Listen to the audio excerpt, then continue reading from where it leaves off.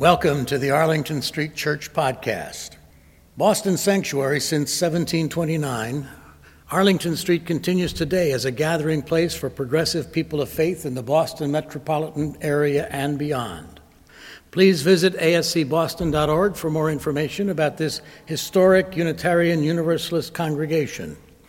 We're located at the corner of Arlington and Boylston Streets in downtown Boston, Massachusetts. Arlington Street Church, gathered in love and service for justice and peace.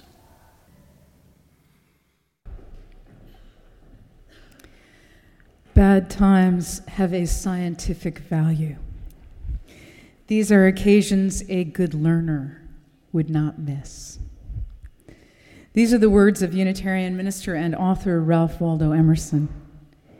He himself knew his share of bad times. His 19-year-old bride, Ellen, died of tuberculosis, from which he too suffered. Both his brothers died of TB. And Waldo, his 5-year-old son by his second wife, died of scarlet fever.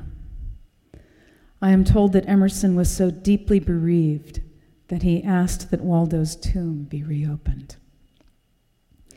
Yet this same man of so much tragedy said, bad times have a scientific value. These are occasions a good learner would not miss. I suspect that what he means is that we would miss them if we could, but given that we can't, we'd best see what sense we can make of them. I want to say right from the top that Unitarian Universalism does not subscribe to a theology of the redemptive nature of suffering. When we speak of Jesus, we speak of the teacher and his teachings. His life, more than his death, is what we find instructive and deeply meaningful. There is no death which we glorify. Even martyrdom, no matter how stirring, is heartbreaking. Unitarian Universalism stands on the side of life. Provided we can stay away from the temptation to make sense of senselessness, senseless violence, for example, life and death proffer us the opportunity to mine the depths of our sorrow for something that moves us to insight and makes the good times just a little more exalted for our having fallen hard. Hard times invite us to engage in a spiritual practice of character building. Here's Arlington Street's friend, life coach, and author Cheryl Richardson on spinning hard times into something good for our souls. I've learned a thing or two about problems, she writes. First, there are very few that are life-threatening, very few. Yes, a problem may cause a setback, hurt feelings, enormous amounts of frustration, or feelings that are so overwhelming that it makes the situation appear insurmountable. But in the larger scheme of life, if you handle them right, they rarely cause irreparable damage. This little bit of wisdom always reminds me to step back, breathe, and engage my sense of humor. Second, Cheryl Richardson continues, I've learned that where things are concerned, I'm better off spending my time and energy on the solution rather than rehashing the details of what happened. Too often we get caught up in the drama of the details rather than the focus on the reality of what needs to get handled. Once we shift our attention to what has to happen next to get the job done, we'll feel more empowered. And believe me, that's a good thing for everyone involved. Finally, she concludes, the most important lesson of all has to do with finding the power in the problem, an opportunity for spiritual growth. If you've lived with a problem right now, if you're faced with a problem right now, remember this, there's gold hiding somewhere, and it has to do with the growth of your soul. Every problem carries an opportunity for us to become better people. Let's spend some time with this. First, yes, very few problems are life-threatening. Our friend Tim speaks of luxury problems. If we're very lucky, our problems are luxury problems. We don't need to ignore them. They still need to be addressed. But let's get the scale right. Stepping back, getting some perspective is a big bonus. Sometimes we have to think on our feet. If we can buy some time, though, we should at least buy enough to be able to take a deep breath, get our heart rates back to normal, and at best, sort it out with someone we trust to think clearly. It's an added bonus to talk with someone who knows us but who has no relationship to the problem or to the other players in the drama.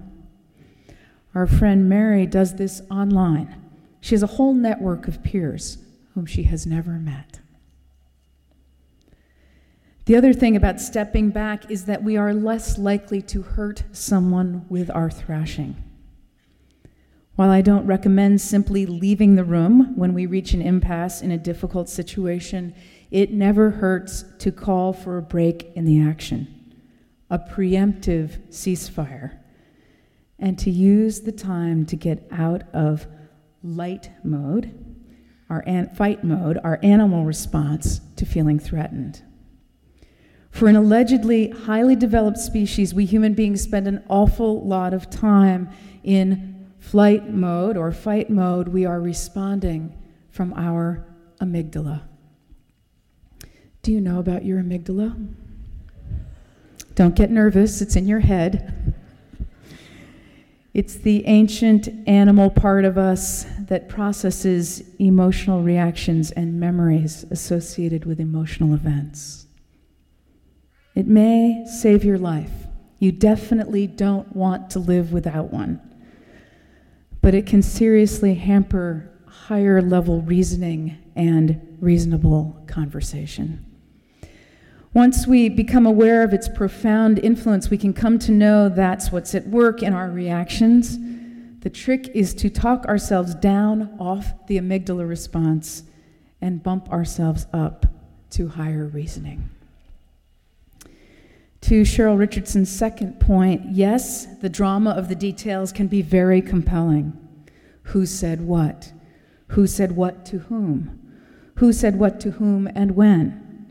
We could spend our whole lives reconstructing the past and never really get it right, and to what end? There goes the present. In general, we tend to be a little too interested in whose fault it is, whatever it is, and a little too uninterested in mustering a solution and moving forward. We can change that. Zen Master Thich Nhat Hanh tells a wonderful story to illustrate this. Here's his story. A man was rowing his boat upstream on a very misty morning. Suddenly he saw another boat coming downstream, not trying to avoid him. It was coming straight at him. He shouted, "Be careful, be careful." But the boat came right into him, and his boat was almost sunk. The man became very angry and began to shout at the other person to give him a piece of his mind. But when he looked closely, he saw that there was no one in the other boat. It turned out that the boat just got loose and floated downstream. Can you imagine how much happier our lives would be if we assumed the boat was empty and decided not to take things personally? It's usually true. Most things have very little to do with us as subject. The call to martyrdom is really quite rare. So we shift our attention. What can I do to move this along toward resolution? Some of us, and I include myself in this royal we, are a little too enamored of getting to some kind of resolution. It's not a bad inclination, but it's important to take stock and make sure we haven't lost anyone in the process. The directive remains the same, though.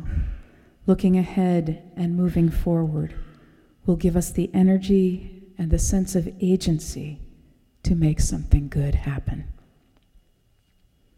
And finally, the power in the problem, the encoded invitation to building character, to spiritual growth.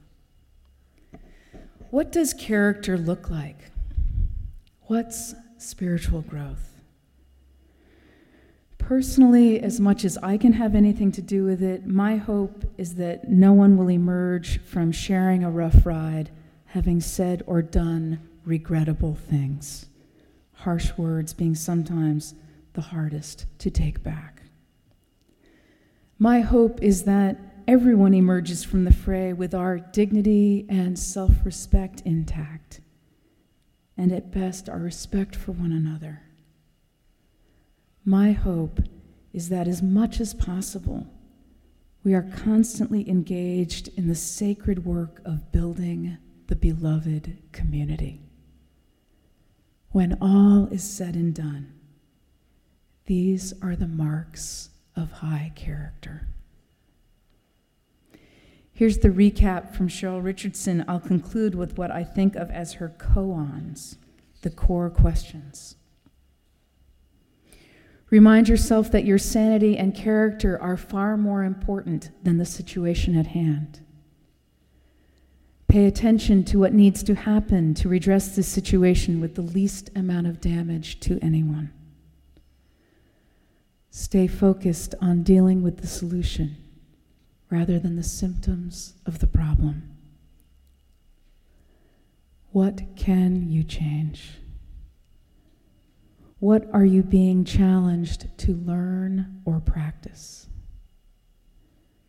Does your current problem require you to use a whole new level of creativity? Are you being given a chance to practice patience? Is there an opportunity to care more about people than getting a job done? How is this problem providing you with the perfect opportunity for the evolution of your soul? My spiritual companions, my beloved community, this is the good, hard work of growing a soul. My friend and colleague Bruce Southworth would say, life is a chance to grow a soul. To life.